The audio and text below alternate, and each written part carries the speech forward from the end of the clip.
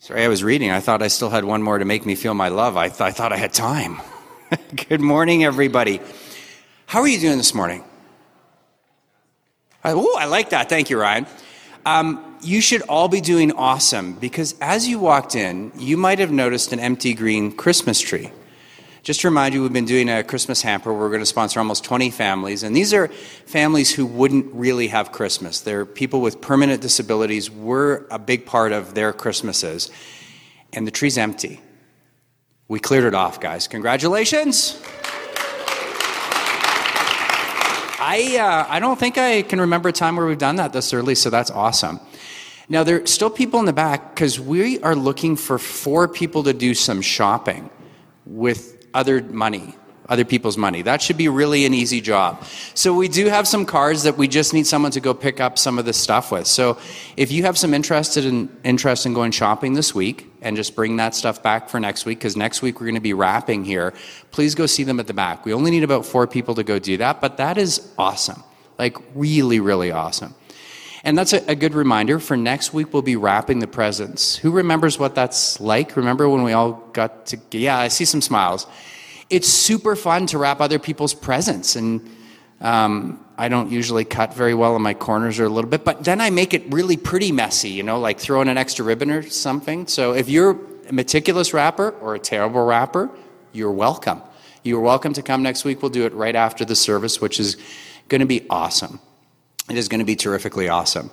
The other thing for next week, if you do remember, and there'll be a piece on the site as well, our Friends Church, and on the app, the Tsuut'ina Nation is actually collecting for their food bank, which is at record lows. So we'll bring some non-perishable food items for next week's wrapping, and we'll just put that in. So that will be terrific in terms of things to do.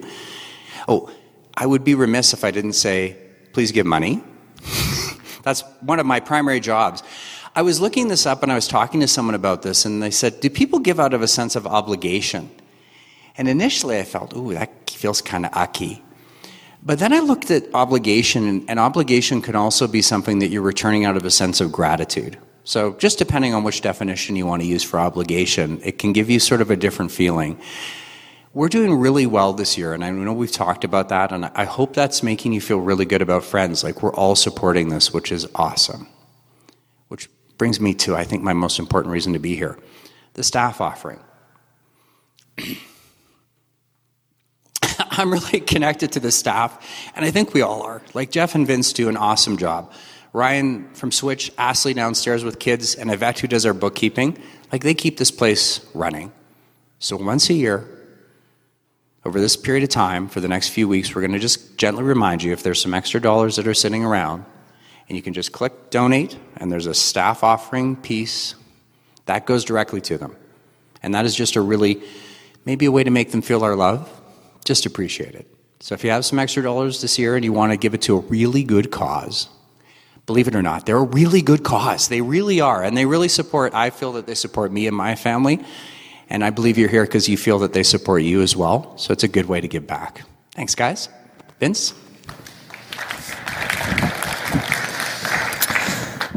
Thanks, Trevor. Always a bit awkward to walk up after that announcement. You're awesome.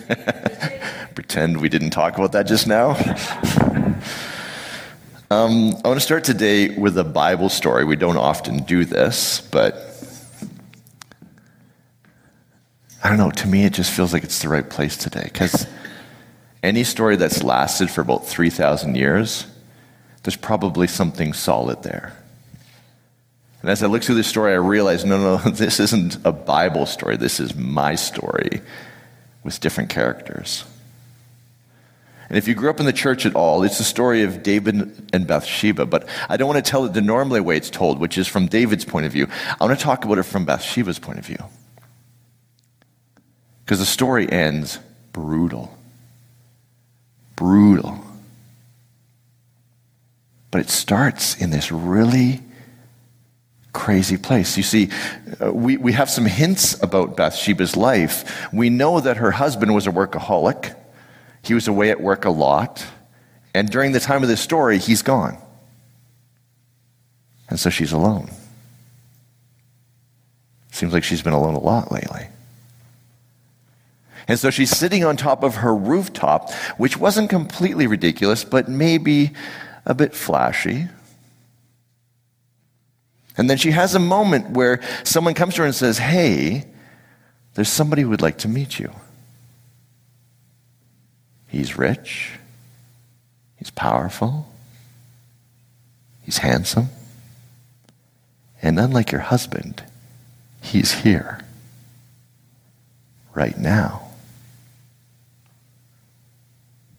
On the one hand, she's married and she's like, "Well, no, I have a husband. My marriage is important to me. But I'm also lonely." How often do we have these moments in our lives where there's two things we want at the same time? Jeff talked about it last week. Our amygdala wants the right now, whatever I want right now, that part. Our prefrontal cortex, the part of our brain that takes a tremendous amount of energy to run, but it's the thing that actually gets us to do long-term things. It's where we find the meaningful life. The amygdala is not going to get you the meaningful life. The amygdala is going to do whatever the hell it wants, whenever the hell it wants, and it doesn't really care about your future. Future Vince can take care of that problem. Present-day Vince wants whatever it wants. My prefrontal cortex is the part that says, "Well, hold, time out. I actually want to be healthy and I want to be able to run, so eating an entire chocolate cake is probably not the right answer here." Which, last night we ordered pizza. What drink is almost legally obligated to drink with pizza? Coke. Thank you all. So you understand, I had half a Coke. Guess who was up at 4 this morning going, "Why did I drink that stupid Coke? I know better than this." So we have these moments.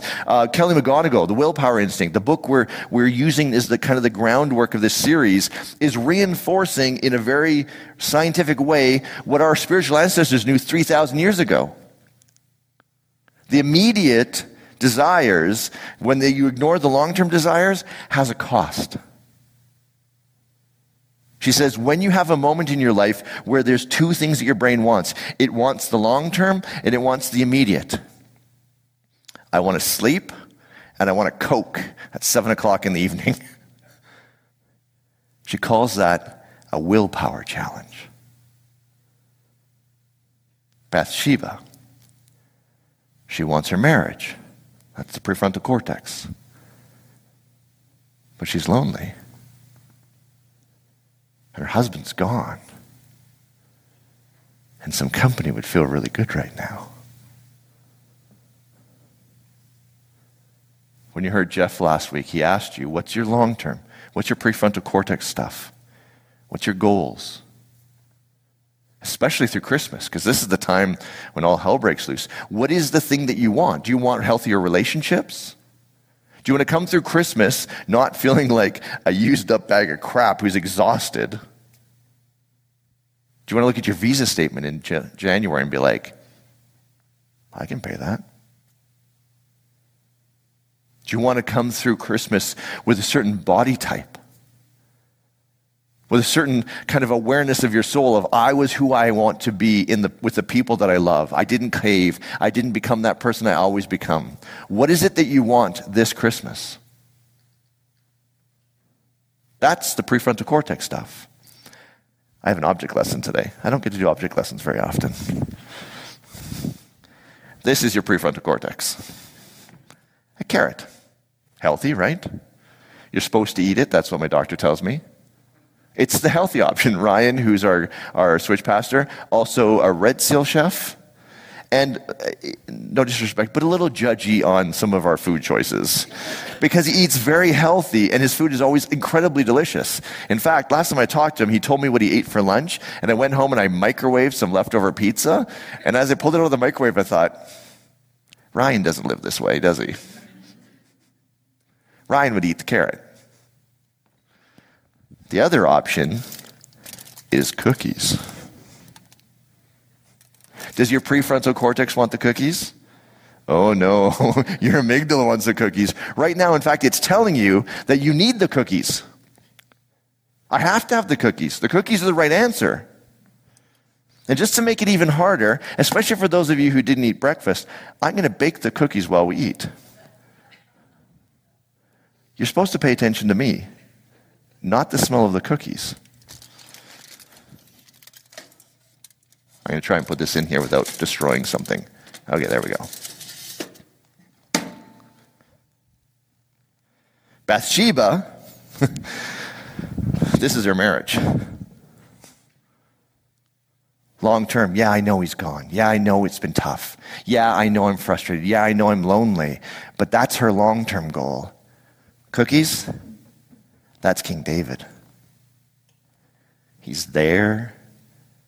He's powerful. And I don't feel so alone. If you know the story, you know what she picks. She says no to her marriage and yes to the cookies. And this is where things go bad. And this is why I think the story is so important. Because I was trying to ask myself, and pardon my French, but we have a saying. Whenever we do a message, we call it who gas. Who gives a shit? If you can't give a shit about this message, why are you talking about it? And I realized Bathsheba's story is my story, and chances are it's your all's story. Because there's a moment where you choose between what you want. There's a 4-year-old in the back there, isn't she? And I just dropped that. Sorry, kid. That's Autumn. My bad. I was just babysitting her a few minutes ago. I'm a good role model. Oops. So Bathsheba picks the immediate. She picks the cookies. She picks the what I want right now. And the story just goes like horribly, as these stories go, right? This is meant to be a cautionary tale, I think. Next thing, her lover kills her husband. She gets pregnant. It's not her husband's child. They're trying to hide it. It's going from bad to worse. When the baby's finally born, it's born sickly. The Bible's not super specific on the medical terminology. But it's born alive, and then she has to watch her firstborn child die. And if I was her, I would be thinking back to that moment on the rooftop where the invitation came. And I had the long-term thing, my marriage that I wanted, but I had that short-term, but I'm lonely. And I chose that. And this is where I am now. Why should we care about this message? Because too often, in these moments of willpower challenge, we choose the wrong thing. I have done it so many times. I was going back to this message going, for me, it's always my anger. Just the other day, we were going to, me and my wife, she brought something up, and I was not in a great space. So I was like, we're not talking about that right now. How do you think that went?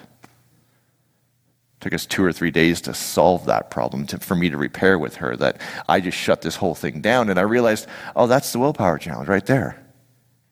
And I took the cookies. My relationship suffered. What happens when we choose the immediate and we forget the long term? We pay for it. And I don't know about you, but I don't want to do that anymore. I'm sick of coming home after something and being like, okay, babe, I am so sorry. I shouldn't have said that. Yeah, that was off. My bad. I'm sick of looking at things in my life and going, why did I do that? And so the question I want to know is, how exactly do we avoid these painful moments? How do we avoid the moment of Bathsheba sitting there looking at her firstborn child dying and going, this is because I made that decision there? If it's a willpower challenge, my question coming in was, how do I make sure I picked the right thing? Anyone else feeling my pain, especially through Christmas? How do I consistently choose the right thing when there's cookies? How do we do this? Up until I started reading this book, I thought, well, all I need is more willpower, right? Has anyone had this thought in their life? Okay, yeah, I made the wrong decision, but next time, I'm going to make the right decision because I have more willpower magically.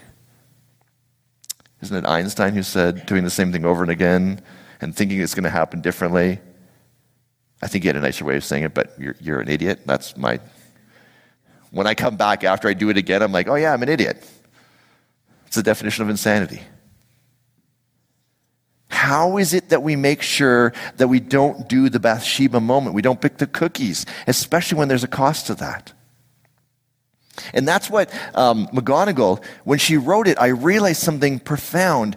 I think we've been thinking about willpower a little bit wrong. This is what blew my mind. I'm never a fan of just coming up here and trying to motivate you guys. Like, hey, you can do it. You haven't done it 100 times, but 101, it's going to go well. Yay, you. For me, it's always a motivation with a shift in thinking. So this is the shift. They took a bunch of people, alcoholics, who checked themselves into rehab. So a couple of things we know. They have a problem with drinking. Drinking has gotten to the place where it's not something they want in their life, but they're addicts, so there's a drive to drink. But they want sobriety, and they've tried to make steps to get sober.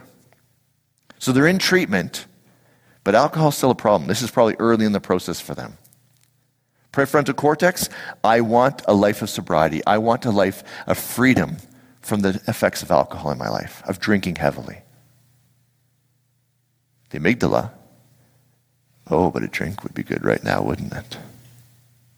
And so, to help them, this is what the researchers did. And this is the part, I'm going to take you one way and I'm going to show you a different way. Here's what they did. They got them to sit down and learn to meditate. You know how the last little while I've got you guys to breathe deep into your belly? They taught them to do that. And guess what happened to their drinking? Nothing changed. But something else started to change. After a couple of weeks, the people who were in the test group who'd learned to meditate and calm their bodies and relax started sleeping more. That's pretty cool, huh? They went from averaging 7 hours a night to 8 hours a night. And then guess what happened? They started to drink less. The rate of sobriety climbed. I remember reading this going, what? See, the willpower challenge for them is, I want to drink for whatever reason, the myriad of reasons, but I don't want to drink because I want to live a sober life. And so I'm in treatment, and then I sleep more, and suddenly I can say no to drinking and yes to sobriety better. Did they somehow get more willpower? Did the magic willpower fairies drop a little more willpower on their heads?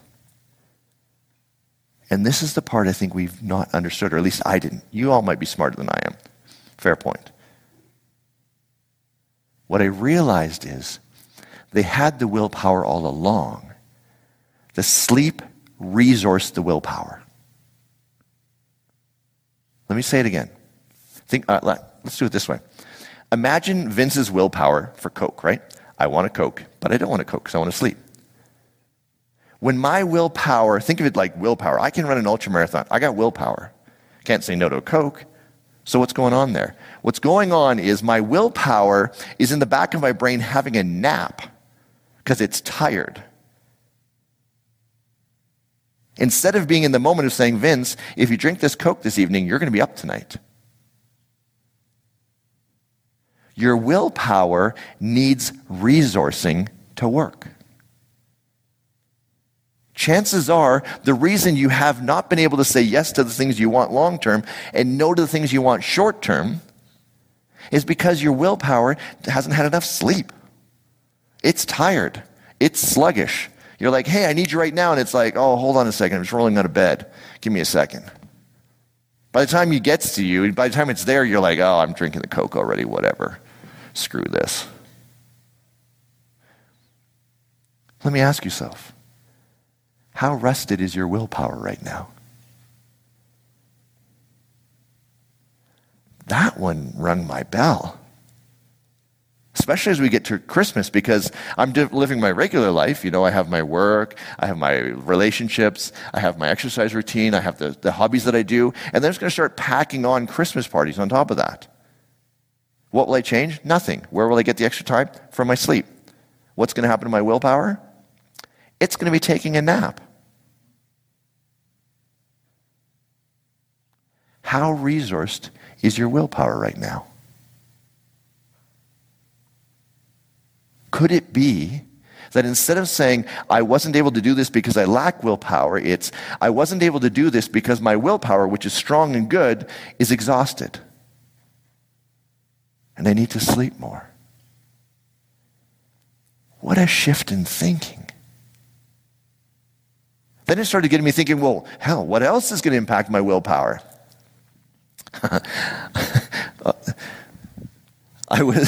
So I'm writing this message on the plane, right? It's like a morning flight. I had my breakfast, whatever, cup of tea, I think piece of toast. And I hadn't really paid attention to how long the flight was, so I had some banana loaf with me. By the time I got off the plane, it was now 2 o'clock. I'd eaten my banana loaf. I hadn't eaten since 8 o'clock in the morning. I don't know about you. I'm a little peckish. Have a problem getting to my rental car. The shuttle doesn't work. It's some weird shuttling system. I finally get there an hour later.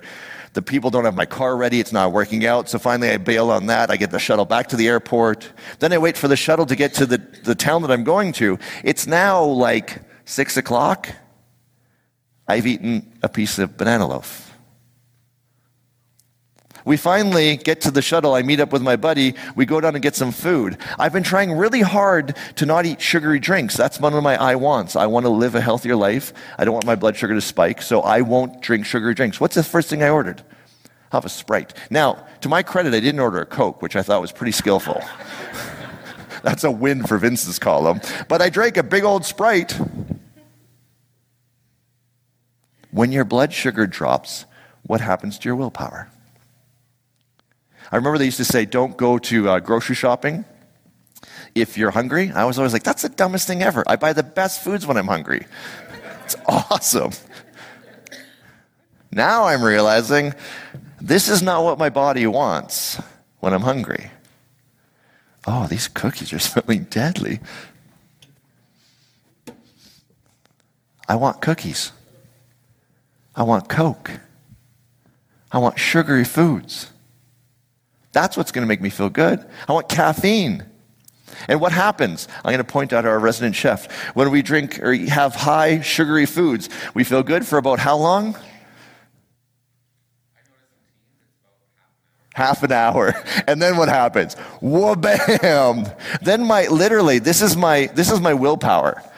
It's laying in the back of my brain like this.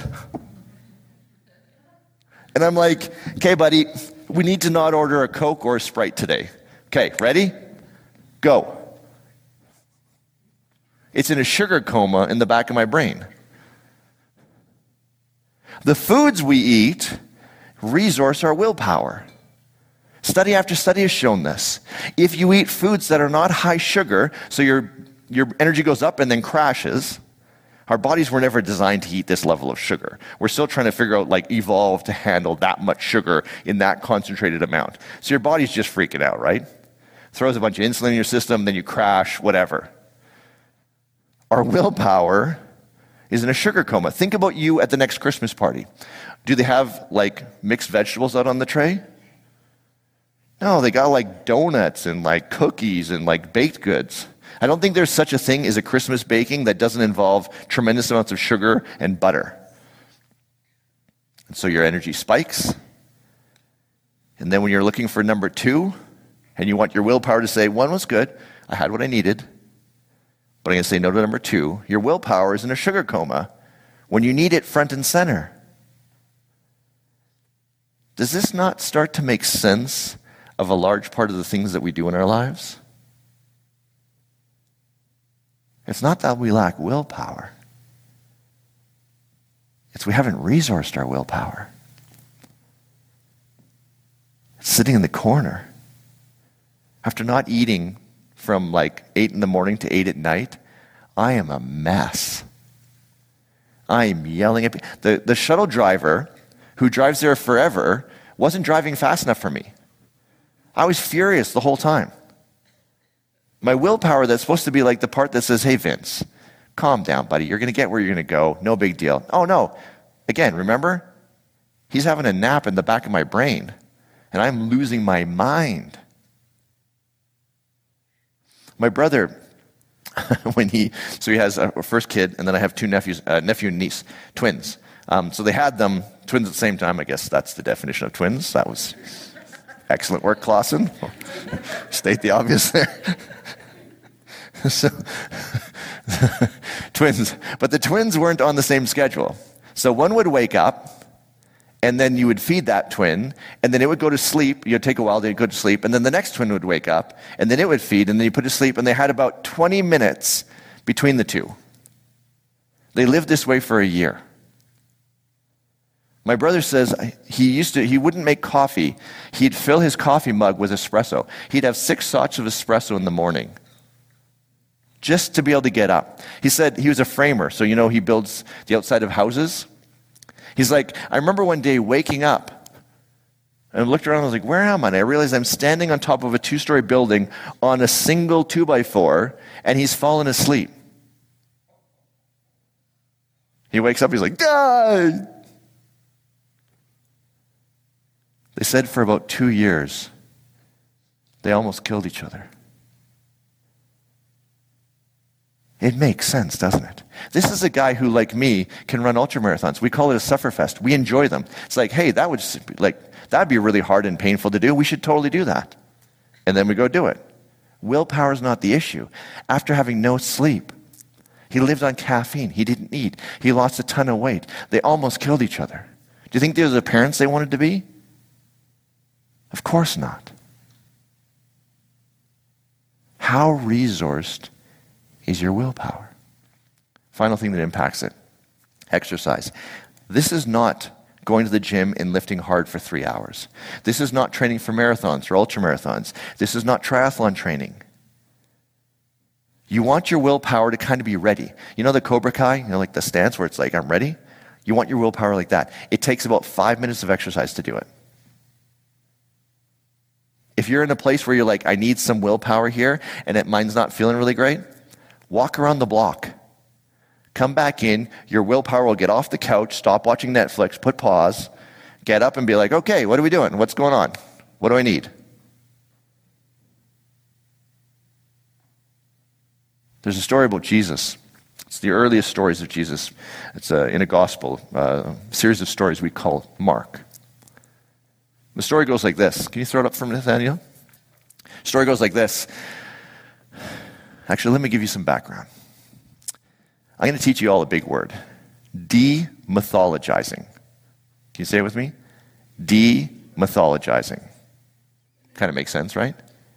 Mythology is the myth of things. Demythologizing is taking out the myth. It's a way of reading stories that says, I'm going to take the supernatural and move it aside so I can see the human. It was written by a guy named Rudolf Bultmann. We're going to demythologize this story. I've already done it when I translated it. It's a story about Jesus. He's had a long, long day, and it goes like this. After leaving the synagogue that day, so he's had a good solid day. Jesus went to Simon's home, where he found Simon's mother-in-law very sick with a high fever. Please heal her, everyone begged. Standing at her bedside, he helped her get well. Helped her get well is the demythologizing. Magic.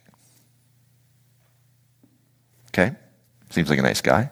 Next part of the story. As the sun went down that evening, people throughout the village brought sick members to Jesus. No duh. We got a guy who can actually help people get well.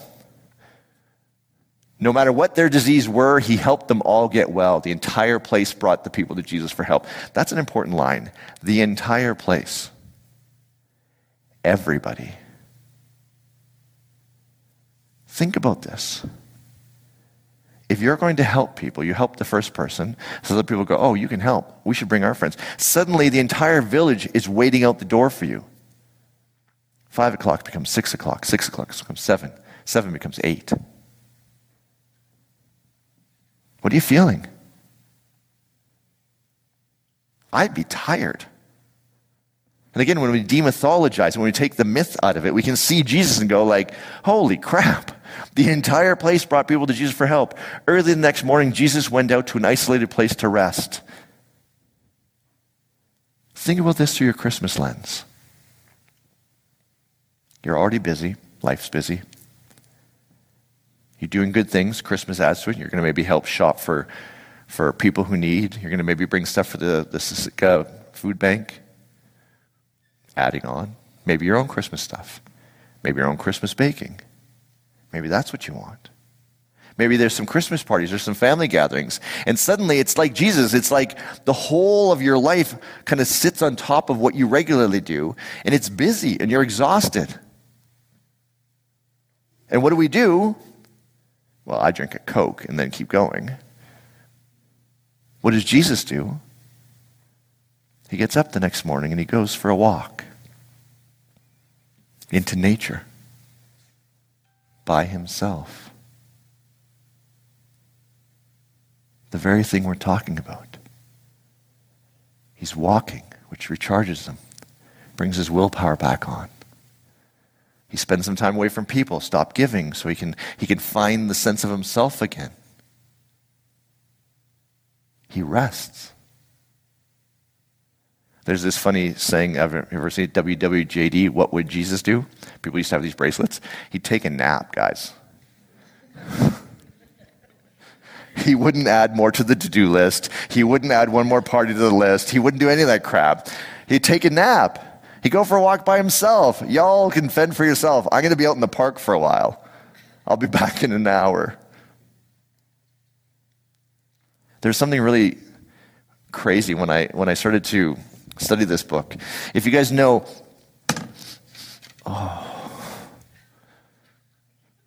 that smells good.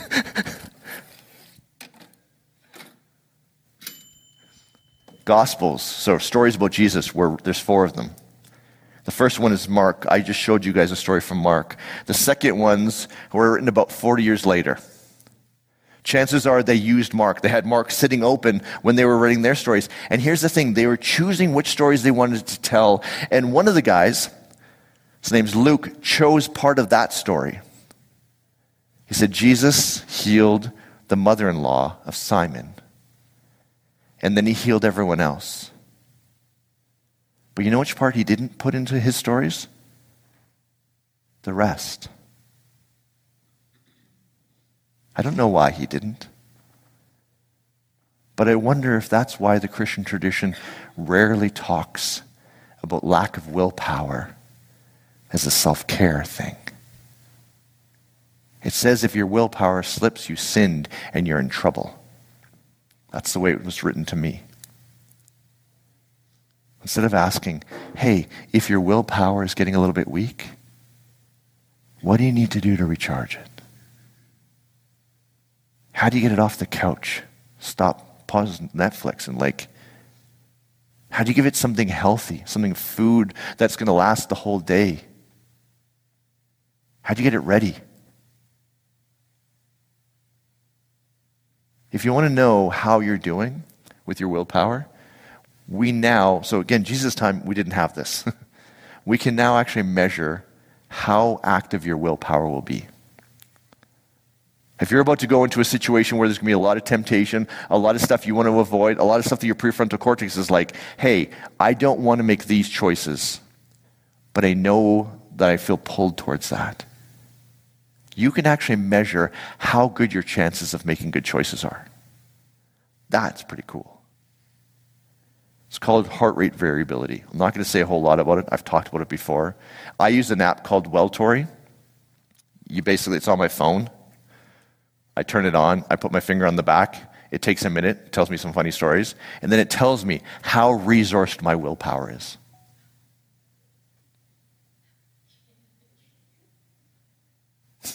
Usually it's like, Vince, you need to take a nap. What would Jesus do? Get your butt out doing nothing.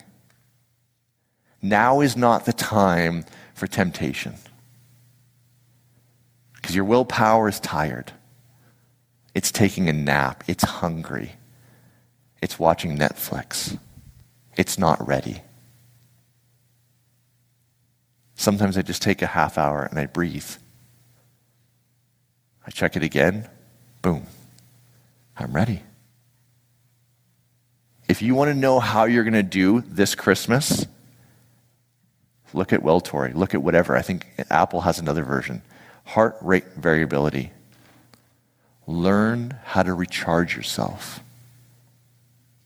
Because I don't know about you, but I don't want that Bathsheba story to be my story. Because chances are, if I was on that rooftop, tired, hungry, lonely,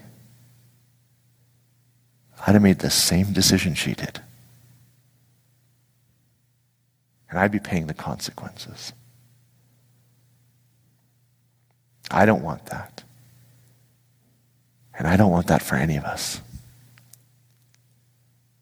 I don't think it's shame to say, hey, I have no willpower. I don't think that's even what's going on most of the time. I think what's going on is we haven't resourced the willpower we have. So why don't we try this? I get you to do this all the time, but I'm going to do it again. Take a deep breath.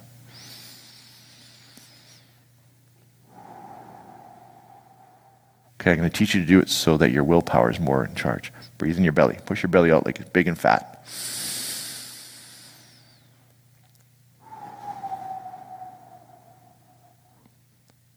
Your willpower just perked up a little bit. When you're finished here, don't rush to your car. Relax. Chat with someone. Maybe go for a walk. There's a park right there. If you go past the park, there's a thing called Sandy Beach. It's not a beach, but they call it Sandy Beach. It's a river that the bank fell in. I don't know, you Albertans and your beaches, whatever. But it's lovely. Go for a walk. Instead of going right to your car's right there. It's snowing, it's beautiful. Walk around the block twice. One of the things I've been doing is if I need to have a really hard conversation with my wife, it's because I love her, right?